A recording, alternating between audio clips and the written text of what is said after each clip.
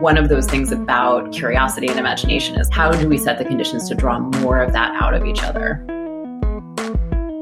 Hi, everyone. I'm Amy Devers, and this is Clever. Today, I'm talking to Sarah Stein Greenberg. Sarah's the executive director of the Stanford D.school, which is more formally known as the Hasso-Plattner Institute of Design. And she's the author of Creative Acts for Curious People, How to Think, Create, and Lead in Unconventional Ways. The book, which has just been released today, September 21st, 2021, is a rich and playful visual resource filled with 80 innovative exercises around the art of learning and discovery, many of which are foundational to the creative learning that goes on in the D-school. So now anyone outside of the classroom can add these mind-opening, perspective-shifting, resilience-building tools and methods to their skill set, which will most likely result in a newfound creative confidence that is likely to change how you think about yourself, your ability to navigate uncertainty, and your ability to have positive impact in the world. She even walks us through some of the creative acts so you can try them out yourself today, and they're super cool. Here's Sarah.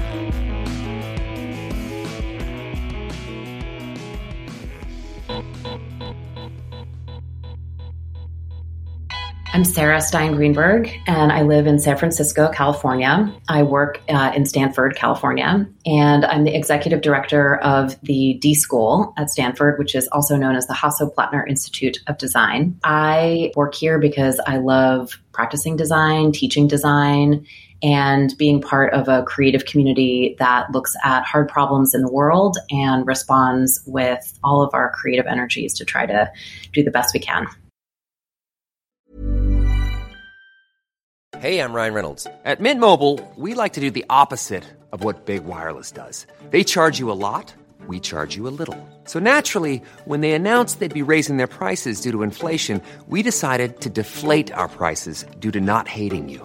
That's right. We're cutting the price of Mint Unlimited from $30 a month to just $15 a month. Give it a try at mintmobile.com/switch. $45 up front for 3 months plus taxes and fees. Promo rate for new customers for limited time. Unlimited more than 40 gigabytes per month. Slows full terms at mintmobile.com. Hey, it's Ryan Reynolds, and I'm here with Keith, co-star of my upcoming film, If, only in theaters May 17th. Do you want to tell people the big news? All right, I'll do it. Sign up now and you'll get unlimited for $15 a month and 6 months of Paramount Plus Essential Plan on us. mintmobile.com/switch. Upfront payment of $45 equivalent to $15 per month. Unlimited over 40 gigabytes per month. Face lower speeds. Videos at 480p. Active Mint customers by 531.24 get 6 months of Paramount Plus Essential Plan. Auto renews after 6 months. Offer ends May 31st, 2024. Separate Paramount Plus registration required. Terms and conditions apply if rated PG. I like to understand the raw material that I'm working with here, like the conditions you were created in, the greenhouse, all of it. Can you take me back to your childhood and tell me what was the hometown like that you grew up in? What was your family dynamic? What kinds of things like pulled you toward them in terms of being interested in your fascination? So I grew up in Philly, and I had a really wonderful experience growing up there as a kid. I lived in a neighborhood called Mount Airy. It was a just really vibrant community. It was a place where we were in the city, but we had block parties. It was very neighborly. We knew all of our neighbors. I have really good memories of playing outside with the kids in the back alley, running bases, which was our favorite game for a long period of time. It was a really wonderful place to grow up. Really green, which I think kind of informed a lot of my aesthetic conditioning in the early days. I really love the outdoors, and I love that mixture actually of the built environment and the outdoors. I grew up in a family with a younger brother. I'm a quintessential older sister. I like to take care of things. I like to organize things. My parents were both educators at one point or another. My mom is a math educator, and my dad ultimately wound up working in healthcare. And that's kind of true of my whole extended family. A lot of the helping professions are strongly represented across my whole extended family. And it's kind of interesting that you asked me about imagination, because in the book that I just wrote, I start out by talking about some of the things that drew my imagination out. And it's funny because I felt a little vulnerable sharing those things. I think the kinds of things that we imagine as children are kind of this really special part of us. I felt it was really really to share, because those experiences you have as a kid using your imagination are so fundamental, and they really can shape kind of how you operate as an adult.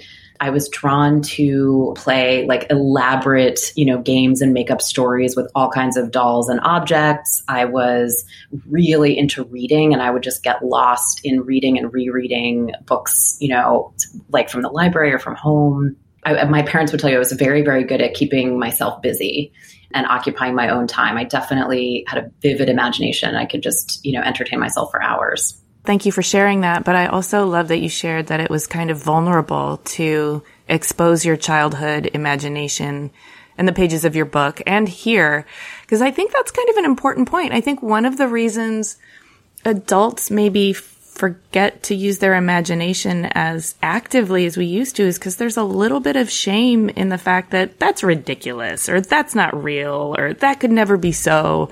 And then you feel a little stupid about it. So you just start to hide it, and then you don't do it as much. I think that's exactly right. And I think, one of the things I'm continuously interested in is like, how do you create enough of a safe and trusted environment to help bring that back out and like help remove those blocks in all of us adults? And I'm sure like the particular examples of what fired up my imagination as a kid will resonate with some people, and other people will say like, yeah, that's completely silly. Like, I think that's okay. Right. And I am curious to just really understand like what other people's, childhood imaginations, like where that led them. I'll give you one more concrete example I haven't thought about in a while. I used to sit in front of my parents' record player and speaker. And at some point we had a tape player that I could record on. And I used to like host a little radio show when I was, 5 or 6. Oh my God. I did the same thing, only I did it out the window. So you were already a broadcaster. Yes, I was broadcasting to the dog in the backyard, but sort of loud enough that somebody could hear, but not quite loud enough to actually bring the neighbors into the conversation. Nice. There's like a tape floating around in my parents' basement that's like me singing songs and interviewing myself playing another person. I mean, it's just really sort of this hilarious artifact from childhood. But I think if somebody heard that now, I would feel really protective of it, right? Like I would share that with a really, really close friend. And I think one of those things about curiosity and imagination is how do we set the conditions to draw more of that out of each other? Yes. I mean, I think the safe and trusted environment is, you kind of touched on it earlier, but how do we create those safe and trusted environments? So this kind of leads into your teenage years. I think at some point, children kind of train it out of each other because we start to judge each other, accuse each other of believing in Santa Claus when it's totally fake. There starts to be a kind of social pressure to be a certain kind of way. And when that social pressure starts to dictate the culture of the school that you're in or the environment that you're in, then all those needs to fit in start clicking in. And, imagination is inherently about not fitting in, about imagining what doesn't exist yet or what couldn't be so in your current environment and weaving narratives throughout it. Sometimes we get a chance to express that through art and drama and those kinds of things, but I don't know, it gets weird in the teenage years. What was it like for you? Well, it's interesting to think about for me because at the same time that I had this incredibly vivid, imaginative life and really like a life of, I read so much when I was a kid. At the same time, I also really wanted to be an adult as quickly as possible. I got along better with adults. I wanted to talk about serious things. I was really interested in politics for a long time. I actually think it's kind of still true about me. I really like both extremes in a way. In a funny way that has kind of informed how I think about the role of imagination as an adult or as somebody who makes things or creates things, or as you're saying, imagines what isn't yet happening in the world and then tries to build towards it. It's that ability to be able to hold both in your head that's valuable. So I do think that there's so much benefit in being able to adopt the playfulness of a child as a intentional way to get your head into the space of imagination, and also then to be able to step back and consider that from the more adult or mature perspective. And I do think that is a little bit of what being a teenager for me was is having both of those things going on at once and trying to figure out what setting should which part of me emerge. That's the definition of being a teenager, is not still a child and not yet an adult. And you were like, I'm bringing both of these with me.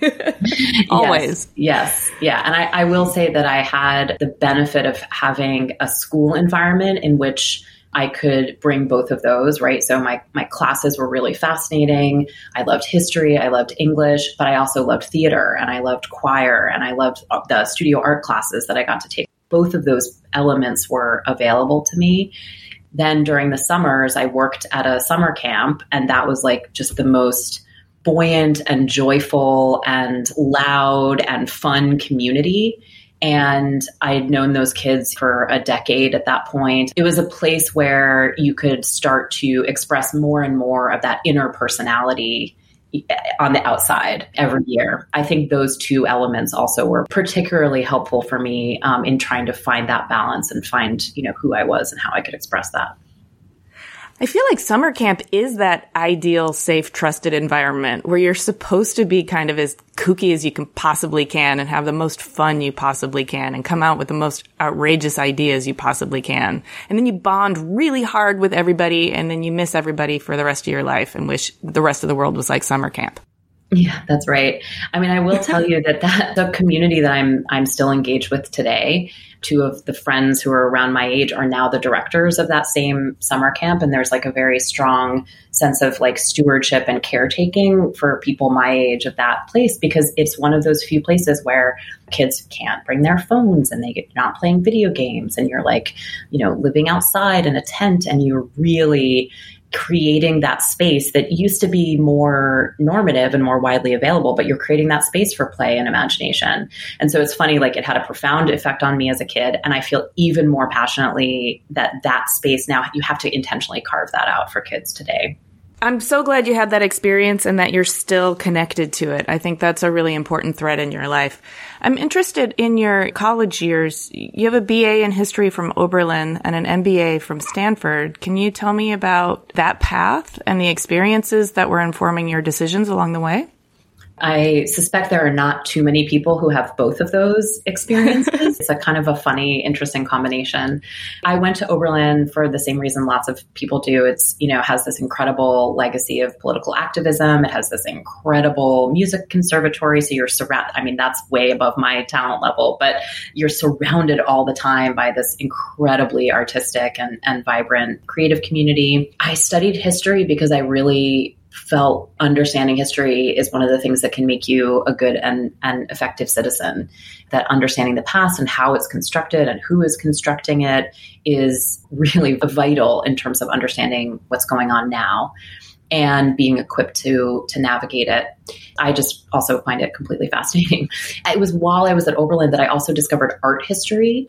That helped me build that more formal vocabulary around visual analysis that I had kind of already acquired in writing and reading, but I didn't know that same kind of analytical lens could also be applied to the visual world around me, and especially marrying that with the sense of history.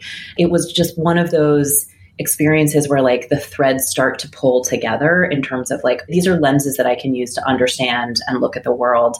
And it's so much richer when you just have even the sort of early stages of that vocabulary and that ability to kind of look at a piece of art and say, I want to understand the time in which this was made. I want to understand what was the politics of the day. I want to understand who is this artist in the moment that she or he was living in and what they were trying to say from that perspective, as well as, does this move me? Does this engage me? That was a powerful kind of like eye-opening experience. After college, I went to work for Planned Parenthood, and I really loved being at this intersection of, again, politics, but also healthcare and education as well. And that kind of very multifaceted set of issues that surrounds reproductive health that requires you to look at it from multiple different lenses, and also that people have really different views on in this country. And I wanted to be working in an environment where that complexity was being addressed in all of these different ways. And from there, I got really curious about how to make increasingly impactful change in the world. And, I had a lot of peers who were starting to go back to graduate school and get their degrees in public health or in public policy. And I kind of got curious about this whole part of our economy that I just didn't know a lot about and didn't understand very well, which is the private sector. That's what ultimately led me to business school. I felt like there were ways of making decisions and ways of making new things happen that is around how do you help an organization become more innovative? How do you understand what it is that you should be doing to continue to change as the market changes or as people's needs change? And I didn't realize it at the time, but that is like the language of innovation and design. So I landed at Stanford and then very luckily coincided with the exact moment when the D.school was getting started. Oh, kismet. What did that mean for you in terms of your education and also in terms of your own like sort of bonnet blowing off? You know, it had this double effect. I mean, for one, it was really just a powerful introduction to design for me. And it was that introduction to a formal language that already existed that I could tap into. It was a community of people who were just as obsessed with like, how do groups work as I was, which it's like you can find in some places, but this was a whole community of people who really want to understand how to bring people together in different combinations to get to better and more creative outcomes. And it also was a little bit of a refuge for me. I got to take classes, and there were other MBA students in those classes, but I also got to meet engineers and medical students and policy students. And that was helpful for me just because I had such a non-traditional background going into business school. And so it was really amazing to be in a community where everybody was a little bit of a non-traditional person to be taking a design class. Sure. I guess you can't have imposter syndrome if everyone's an imposter. Then you're like the norm. That's one way to put it. And it helps you really reflect on, well, what do I bring as an individual, right? Because I'm not competing to be the best MBA in this class. I'm competing to be the most effective team member. I'm competing to figure out what can I offer that my teammate can't and what can he or she offer that I can't. And it's a really different lens on like what it means to be part of an effective part of a team. It was a really wonderful complement to what I was learning and what I was doing in business school at the same time. And then of course, like it introduced me to the basics of design. I did my first couple of projects. I felt like, I found my people. And, in a way for me, my trajectory was just ultimately, completely shifted. And it also sounds like it was a really powerful example of the importance of diverse perspectives in a given like problem-solving group. Absolutely. I mean, I remember in one of my early student projects, I had this moment of like real tension with this absolutely brilliant guy who's an electrical engineer. And the tension came because he had stayed up all night building out a particular prototype that we had conceptualized together, but he really had the technical skill to build. We met up in the morning when we were supposed to go test that prototype with a group of school kids. And he was like, I'm really exhausted. I just can't do it. You go test it. And I was like, hey, this is the real work. Like, we got to go test this together. We got to both be there. And he just looked at me like, no, the real work was what I did all night when I was building the prototype. It was this great moment of like both of us looking at each other and being like, wow, we're really viewing what this kind of process looks like from different lenses. We're viewing our team dynamic from different lenses. And it was this really powerful moment of learning, at least for me, and I think for him, of trying to figure out like, okay, wow, it's not trivial to try to speak across those disciplinary perspectives, but wow, he built an amazing prototype and then I tested it and got really good feedback. And so it was that combination of perspectives that helped us navigate a really interesting set of problems. In that case, the design challenge was we were working within a classroom and we were looking at the experience that kids were having of fidgeting, which sounds so trivial, right? Kids fidget, of course. But we were thinking like, what if you could help kids fidget in a way that wasn't distracting to the teacher or to the kid themselves? And we built some cool prototypes around that were really fun. I think fidgeting is just a manifestation of embodied learning, right? It's like a need to actually like move physically while you're absorbing information. Yeah, absolutely. And actually, fast forward many years, we've been running a program called Shadow a Student in our K-12 work at the D.school for a long time.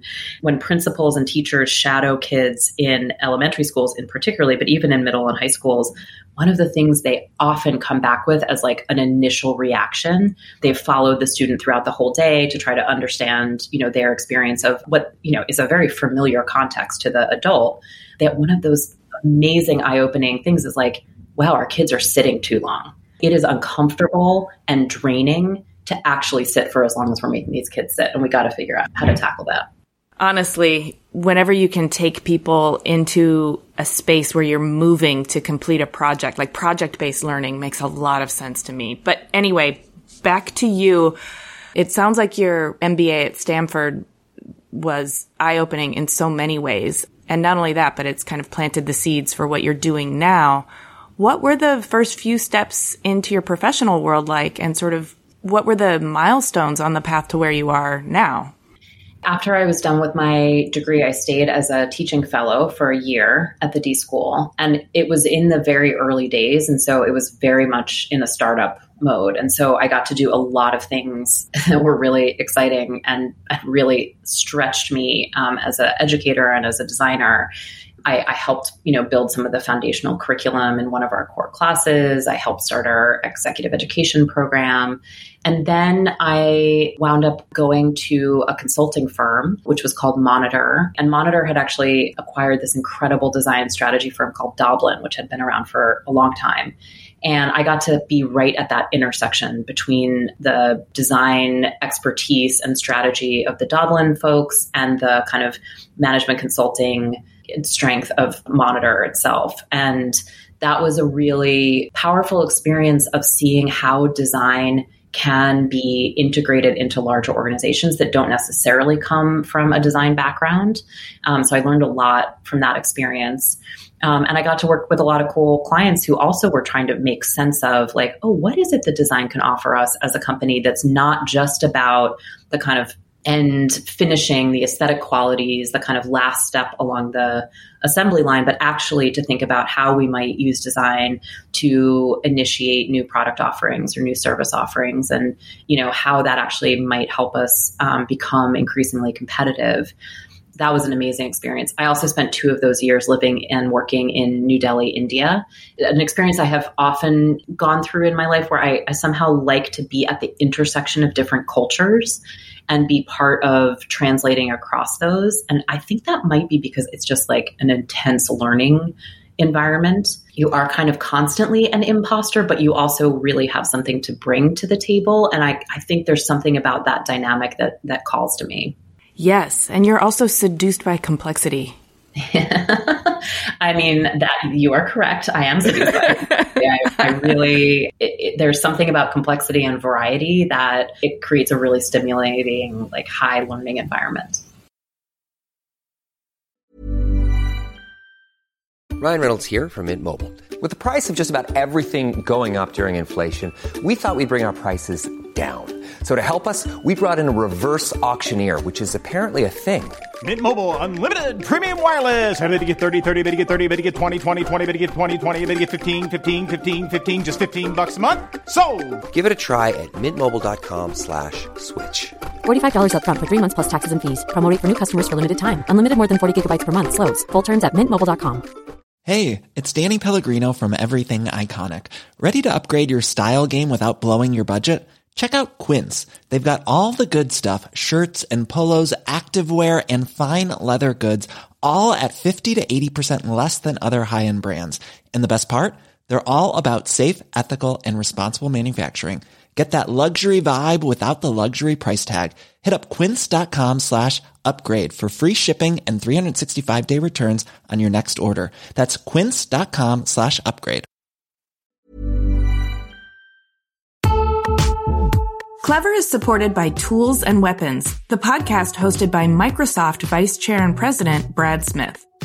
A recent episode took Brad to Venice, where he connected with Yves Ubelman, a partner whose company, Econem, has developed a game-changing technique for creating digital architectural models so comprehensive they've been dubbed twins. During the relative quiet of the pandemic, Yves and his team used drone-captured photography and powerful AI to create a full-scale digital twin of Venice, a city threatened by climate change and over-tourism. On Tools and Weapons, Yves tells Brad how he's using this incredible technology to help preserve some of the world's most endangered cultural heritage sites in pristine detail so they can be studied and appreciated for generations to come. To stay current on some of the most innovative people working with AI today, follow or subscribe to Tools and Weapons with Brad Smith, wherever you get your podcasts.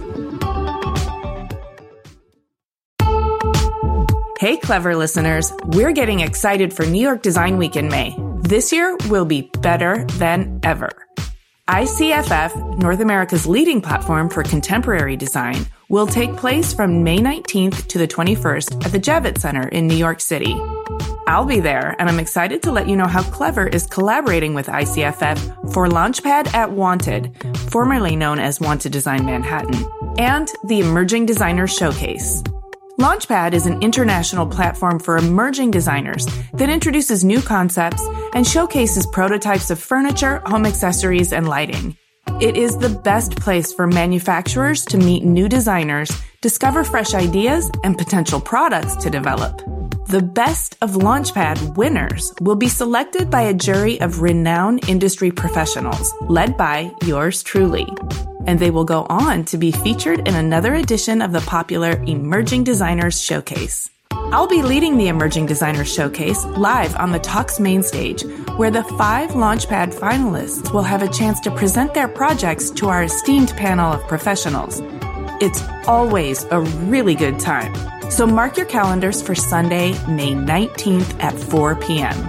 Both Launchpad and the Emerging Designer Showcase are presented with media partners Clever, that's us, and Design Milk, and with support from American Standard and Lumens.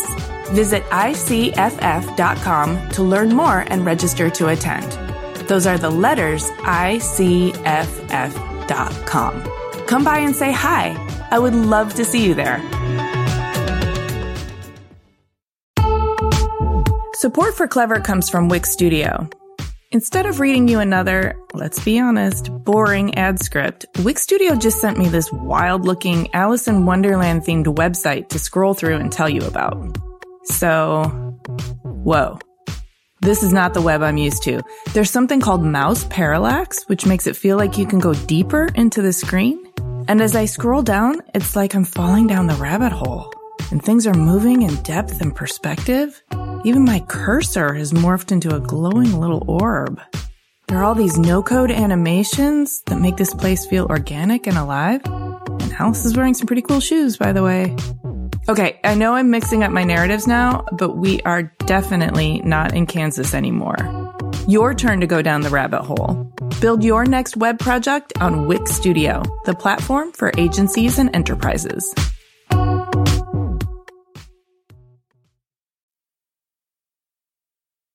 So now you are the executive director of the Stanford D.school, and I wonder what this looks like on the practical day-to-day and what is meaningful to you about it. What do you believe your strengths are in this particular role? I'm sure all of this that we've just talked about is adding to the value you bring in this role.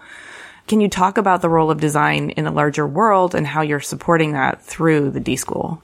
For one thing, I'll just say, like, no day looks like any other, which, as I just said, is a very appealing attribute to me. So I might be talking with, an incredible faculty member who's a synthetic biologist one day and like trying to learn and understand like what is actually happening in the labs where people are designing with biology, right? And then another day I might be talking to somebody who's like working very seriously on technology and ethics. And that's like a whole other area of practice that's incredible.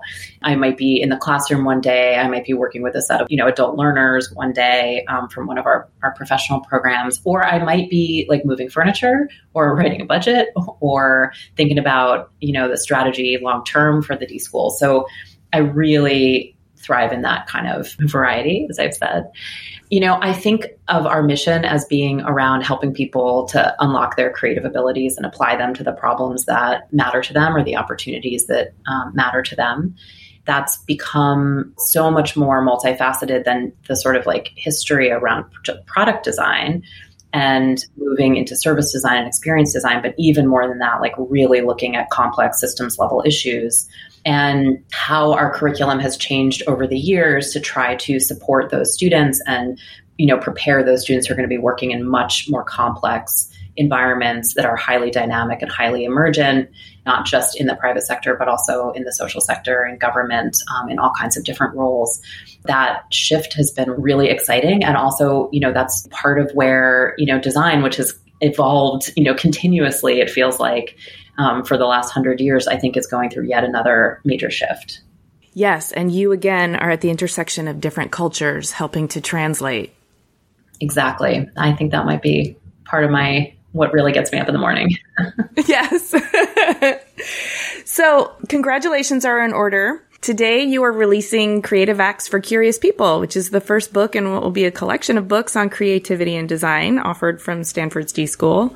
I've had the opportunity to peruse an advanced copy, and I am very, very excited about it, both as a design educator, but mostly just as a curious person. Talk to me about this book and what compelled you to write it and get it out there to curious people, and also how lucky for everyone that if you can't go to Stanford, you still can get a taste of what's going on there at the D.school. Well, thank you. I'm so glad you've had a chance to look at it. I'm really excited to have it out in the world and to hear what people think. I did write it in part because there is so much more that's happening in our classrooms than I think people have gotten a chance to really hear about. And I really wanted to share, more of the methods and also just some of the philosophies behind how we set those conditions for things like trust and vulnerability and thinking about the future and the sort of bigger picture skills that you need, I think, to be equipped in today's world of what design looks like. The times that we're living in at the moment, I really think call for like reinvigoration of thinking creatively and approaching the kinds of challenges that we're facing with curiosity, right? With the acknowledgement that we don't know what the right answers are, and with creativity. It's like every day, all of us are being challenged with some degree of trying to address problems that we haven't solved before, right? Whether that's on a very personal level, like, how am I reintegrating my kids into in-person school for the first time in a long time? Or on a regional level, like, we're having intense climate change related disasters all over the country, or even more global. And the ways that we have been approaching these kinds of challenges in the past, may or may not be up to the task in the future. So I found that as I was writing this, which a lot of the writing I did during this kind of very challenging period, it just felt to me like the urgency around sharing these ideas was intensifying as I was writing. I can see that. And, as you're explaining this, it is very urgent. And I do believe that we need a cultural reinvigoration of the creative thinking process. But this book is also so playful. So I also think we need a reminder that when you're tackling complex challenges, it doesn't necessarily require 100% seriousness. I think that's right. And I feel like that is a little bit where I'm wearing my heart on my sleeve in the writing of the book, is that I strongly believe that playfulness and seriousness can happen simultaneously. And I kind of think they have to happen simultaneously for us to navigate through the era that we're in. You can see it in the illustrations that Mike Hershen did. They're so playful and they're so vibrant. And they hopefully embody some of the emotional experience, the highs and the lows, and the play and the rigor that we attempt to create and foster here at the D.school. And, many of the assignments that are inside the book are based on practices that seem really unconventional and playful and a little bit perhaps silly. But then once you actually take them on, you realize how they are unlocking new ways of thinking or behaving, or behaviors that haven't existed in your team that you want to see happen more often. What I hope that readers get a sense of is okay, if I just try this, little shift, try for that, 10% more playful by trying out this assignment or that assignment. Let me just learn from that. Let me see what can happen as a result of that. Do you have some favorites that you can talk about now and kind of illustrate what they are and how they work and how they unlock the creative thinking? Yes, I feel like the secret subtitle of this book is all my favorite assignments. But I'll just share a few that kind of tackle really different skills. So one of my favorites, hands down, is called the Derive, which our director of teaching and learning, Carissa Carter, really brought to her teaching at the D.school. And the Derive actually comes from, I think, the 60s, an art movement and a political movement in France. And Derive in French means to drift or adrift. You go on a Derive, which is simply a walk in which you decide that you're going to follow a particular quality and let that be how you drift through your walk. So it could be the color yellow, or it could be a smell, or it could be certain types of straight lines. And you allow that to be what's setting your compass. And what happens in your brain, I don't fully understand the chemistry of it, but it is fascinating. People come back with, examples of like, wow, I've been walking in the same place for 30 years and I noticed things today that I had never seen before. Some people report it gets them into this very sort of meditative space, and they start thinking about the sort of in a metaphorical way, what do lines mean in their lives? What does shadows or light mean? And it's a very powerful way to get unstuck or reset, but it fundamentally helps you notice things that you have been not noticing. And that's one of those skills that in design is so important. And many people who've been, designers for a long time kind of just instinctively notice things that just seem so obvious when they point them out, but no one else had pointed them out, right? That is one of those things. It's like, well, how do you actually train people to be able to do that? The Derive is a great way to practice that for yourself. Another assignment that's very close to my own heart is called distribution prototyping. So in distribution prototyping, which I teach in one of our classes every year, helps people think about, well, how am I actually going to get the product or service that I've designed to the people who might actually buy it or use it? And often that's not a space where we think perhaps is ripe for creativity, but it absolutely is. And I developed this actually after I came back from India. And India and many emerging markets, the distribution channels that exist are not as fully robust, particularly in rural areas or places with low population density. You really have to be creative about how to figure out how to get your good or service all the way to the people who might need it. And in distribution prototyping, it's a riff on the practice of body storming, but it's particularly designed to help you make something that is a very abstract concept into a physical, tangible model. And so you stretch a piece of string across the widest room that you have, and you have one end represent the person you're trying to serve, and you have the other end represent the thing that you are trying to make. And then you hang a set of cards all along the string and figure out, okay, who is going to transport this? Who is going to store it? What are the economics related to each of those? Who is the right retailer? What are all of those experiences of handoff that have to happen along the way? And when I do this with students, they often have these profound insights in the moment that get them way further along in their design process than they think they could be. We do this during class when they're just starting to conceptualize their solution. And often it will have this wonderful upstream effect where they then realize, oh, if I change my solution in the following way, I'm going to have a much easier time in distribution, right? Or I'm going to be able to reduce a lot of the cost. So it's one of those good examples of working in a very non-linear way and how that can really benefit the bottom line of what you're actually trying to make. I want to come to your house and play these games with you. It sounds so fun. Anytime. You're welcome. That sounds so fun. I think that the power of design to start people thinking about potential solutions to complex problems is immense. You've talked a little bit about the power of design to kind of approach not only complexity, but invisibility and things like power structures, resilience, inclusivity, things that don't really have a physical presence, but they definitely are a driver that needs to be looked at and redesigned. Are there any exercises in the book that deal with those kinds of things, like visualizing power dynamics, resilience, or inclusivity? Yeah, that's a category of assignment that is increasing in its presence in our classrooms and also in importance. I'll share just a couple that are in the book along those lines. So one is this really incredible assignment that was developed by an educator named Zaza Caballadando. And I think she developed this when she was running the design program at Smith. It's called embodied prototyping. And she uses this activity to help her students design a feeling or try to design a feeling. the topics are very related to what you're talking about. So they're about power, or they're about privilege, or they're about inequity. It's like, how do you create an experience of inequity through a 5-minute designed environment, or of power? And it's a way of getting her students to really reckon with these values that, if we don't pay attention to them, wind up being expressed in ways that we don't anticipate and don't intend. The prompt to her students is fairly straightforward. She'll say, design a 5-minute experience of power.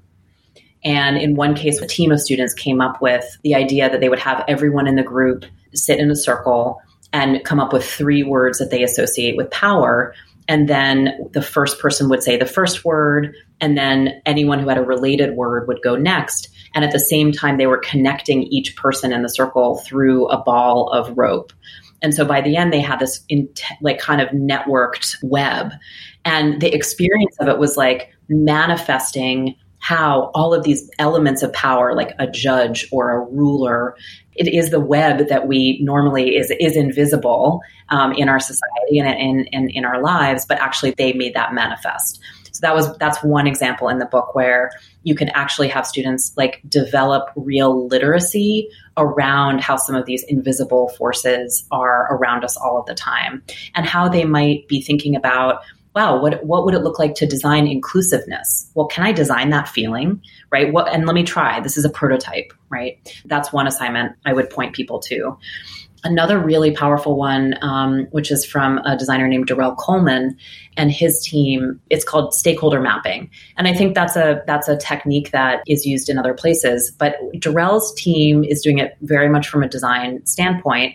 They'll put whoever is their kind of end user, the person they're really designing for, in the center of a set of concentric circles.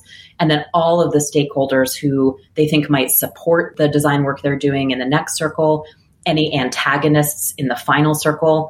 And then outside, they'll map all of the players in the ecosystem who are not yet engaged, but might be. This is a way of then spotting unexpected opportunities to forge alliances or be able to deal with potential roadblocks from people who are resistant to change.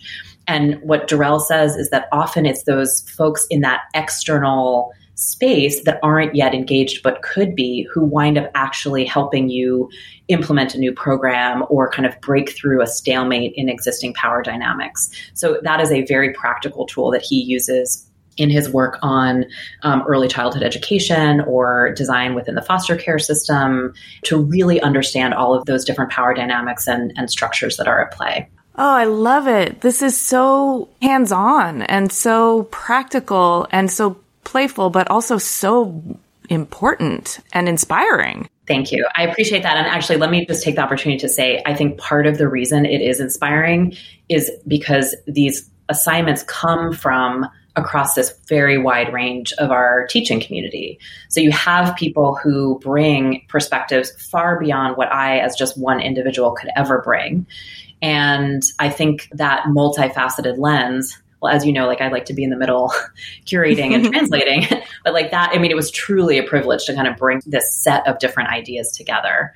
I'm kind of hopeful that someone will go through these set and like really resonate with some, and others might be like, oh, I don't know. Like, I don't know if I think this way, like maybe be a little provoked or stimulated in a new way. I'm hopeful that the range that's in the book will allow for some of that to happen. Well, there is quite a range. It's a book that can keep you busy for a very, very long time if you are a truly curious person. And if you're not a curious person, you should try a few of them anyway. It'll develop your curiosity. I hope so. Even when we're on a budget, we still deserve nice things. Quince is a place to scoop up stunning high-end goods for 50 to 80% less than similar brands. They have buttery soft cashmere sweaters starting at $50, luxurious Italian leather bags, and so much more. Plus, Quince only works with factories that use safe, ethical, and responsible manufacturing. Get the high-end goods you'll love without the high price tag with Quince. Go to quince.com/style for free shipping and 365-day returns. Imagine the softest sheets you've ever felt. Now imagine them getting even softer over time. That's what you'll feel with Boll & Branch's organic cotton sheets. In a recent customer survey, 96% replied that Boll & Branch sheets get softer with every wash. Start getting your best night's sleep in these sheets that get softer and softer for years to come. Try their sheets with a 30-night guarantee. Plus, get 15% off your first order at bollandbranch.com. Code BUTTERY. Exclusions apply. See site for details. I have a question here about how do you personally stay inspired and curious, and it's mostly to bring it back to you personally, but honestly, if this is the work that you do every day, my question is now morphed to, are you ever not inspired or curious? And like, if so, what are the conditions that cause your own blockage, and how do you unblock? That's a nice flip of that question. I think I find routines pretty deadening. And I think that is one of those things where I'll notice that if I have a doctor's appointment or I have to just like reroute myself on my commute at some point, like all of a sudden I'm like seeing things in a new way and I feel better. I think it's easy to be sort of unconscious of the effect, the sort of deadening effect that routines have. I really notice that when I break a routine and then I'm like, oh, I'm in a rut there. Like, how could I shake that up a little bit? In this past time when it's been hard to like physically transport yourself to another geographical place or travel, or for me, I'm a really avid scuba diver. And I've been really missing that experience because it is so stimulating in so many ways. It's so interesting from the ecology perspective and the visual perspective and the, physical perspective. And I found myself honing in on the nature that's really close to home. So like the house finches that are on the telephone wires behind my apartment are what I photographed. Right? Or the very occasional visit by the Cooper's hawk that lives nearby. I have literally like stopped a conference call or a Zoom call in the middle and just left and said, I'll be right back. I have to go see this hawk. So yes. And my dear and patient colleagues understand that, something that is just so exciting and inspiring to me. So I think this has definitely been a time of finding ways to continue whatever it is that inspires you in smaller ways and more local ways, and figure out like, how can you still keep learning and still pique your curiosity even about things that are much closer to home. I think I'm going to take you up on the Derive later this afternoon. You can feel like you've seen everything there is to see in your radius, your local radius. But if you actually challenge yourself to see what you're not able to see, you can flip your perspective on everything that you're living amongst in a really wonderful, more textural, contextual way. I think that's exactly right. And, if you do get a chance to do a Derive, I'd love to hear, I'm sure everyone listening would also love to hear what your experience is like. It's really kind of a neat way to visit someone else's brain when you hear those reflections. That sounds really wonderful. I like your framing around texture.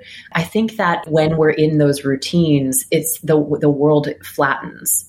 That really fine-tuned way of noticing with intention, like brings back a lot of that texture. I hadn't thought about it in those terms. I think that's a really beautiful way to frame it. Where would you put yourself right now on the road to self-actualization? Like, what are the existential challenges or the self-growth area that you're chewing on and growing? For me, I am trying constantly to figure out how do we grapple with the kinds of challenges that we're facing, which are on a long-term scale and on a planetary scale. And, how does the little corner of the world that I am a part of, like, how do we contribute to positive change when I think there are, a whole host of new challenges that are emerging, and they're emerging really, really fast. So whether that's, the kinds of design materials like algorithms and machine learning or like synthetic biology that I just mentioned, where when you design with them or you design products or services that involve them, the potential for unintended consequences is quite high, and they might happen at a scale and on a time frame that you really have to figure out, how am I going to react quickly? And I think that is a real challenge that the design world and the technology world needs to face and rise to. And you will see a few of the assignments in the book are starting to point to the experimentation that we're doing from an education standpoint about like, what could that look like? I think this is kind of the next big inflection point for design, is thinking about where do we show up and how do we show up ethically in a world where the things that we make and create can have those unintended consequences very rapidly. What is our responsibility as people who create things? From an intellectual perspective, it's a real exciting moment, but there's a lot of weight that's attached to that. And at the same time, how do we retain that playfulness that we know helps people unlock some of the best of their thinking, even in a moment when the kinds of challenges that are happening in the world are grave. They're really serious. So I think that tension is kind of where I'm sitting right now, and how I'm thinking about, how I want to spend the next kind of season for myself as an educator and as a leader. On a personal level, do you have such a tolerance for that kind of tension intellectually, professionally, in your personal kind of interests and fascination, because you have some stability elsewhere in your life? Or are you a tension junkie? I don't think I'm a tension junkie. I certainly think that I have the luxury in many ways to be contemplating, inviting that kind of uncertainty and tension and ambiguity into my professional life. We talk a lot at the D.school about how design can be extremely helpful in developing people's ability to navigate ambiguity. Yes. Oh, I believe that 100%. Once you have that taste of working on problems and in opportunity spaces where there is a lot of ambiguity, and you manage to create something that is productive, that helps the situation, probably doesn't solve the whole situation, but helps meaningfully, then you actually start to seek opportunities to flex your design skills where there is ambiguity, right? I do think that I've spent enough time now working in a field where we have a set of ways to prepare ourselves for navigating times of deep uncertainty and times of great ambiguity, and actually invite some of that ambiguity in, right? It's to say like, oh, if we know what the answers are, it's probably not the kind of problem, one, that we need to use design for, but also that is really going to allow us to contribute as much as possible. I think I'm certainly fortunate to have the kind of stability in my personal life that allows me to even entertain these ideas. But also, I think from a professional standpoint, that is one of those things that design really deeply offers. We think about navigating ambiguity as kind of the designer's superpower. It's like the thing that allows you to be like, I don't know the answer yet. I'm going on a journey that involves a lot of learning. I'm not an expert, right? I know I have a set of skills that I can apply and that I can use to learn rapidly, but this could go in a number of different directions. And that is part of the definition of a good problem to be working on, not one that I'm afraid of or that I need to constrain so that I can get to like a clear right answer. Yes, you're amazing. I love this conversation. I want to know what you're looking forward to, either in the near or distant future. Like, what is a bright spot on your horizon? I mean, really, in the very near term, I'm really looking forward to having people digest this book and tell me what they think and tell me what they're trying. My huge hope is that just about no one does any of these assignments exactly as written. Like, I did my job well if you take this and when you do your debrief, you do it like a little differently than what's in the book, because you're thinking about how do I adapt it for your own context. And I think the reason I'm excited about that is because when you're teaching, I'm sure you'll know exactly what I'm talking about. It's like, it's satisfying and rewarding for somebody to like use the tool or the method as you think it should be used. But then when they come back and they're like, I had to adapt it because such and such was happening. And then like, that's when you actually see people start to become like tool makers. Yes. It's so exciting. And often like students will come and they'll be like, hey, I need a tool that you didn't teach me about because this is my context. And I'm like, well, it's time for you to make something, right? Create a framework, create a process, adapt the process you've been using. and getting people to like actually recognize, oh, that's a part of design work too. Like designing your design work is a part of, you know, really being fluent in using design. That is a really exciting moment. So like, I'm excited for people to get their hands on all of the content in the book. And I'm also really looking forward to like, how are people going to break it or bend it or adapt it? I'm looking forward to that too, because when people take things and customize them and adapt them to their own needs, a whole new bouquet of awesomeness gets born. It's pretty cool. That's a lovely way to put it. I think about like all the, like when you have like a watercolor palette and it's like all the like super intense colors, but just a little mixing. Oof, so many possibilities. Well, this has been great, and I love the book. So thank you so much for sharing your story and for sharing some of these assignments and some of the powerful impacts that have happened because of this work. Thank you so much. This was such a fun conversation. I really appreciate it.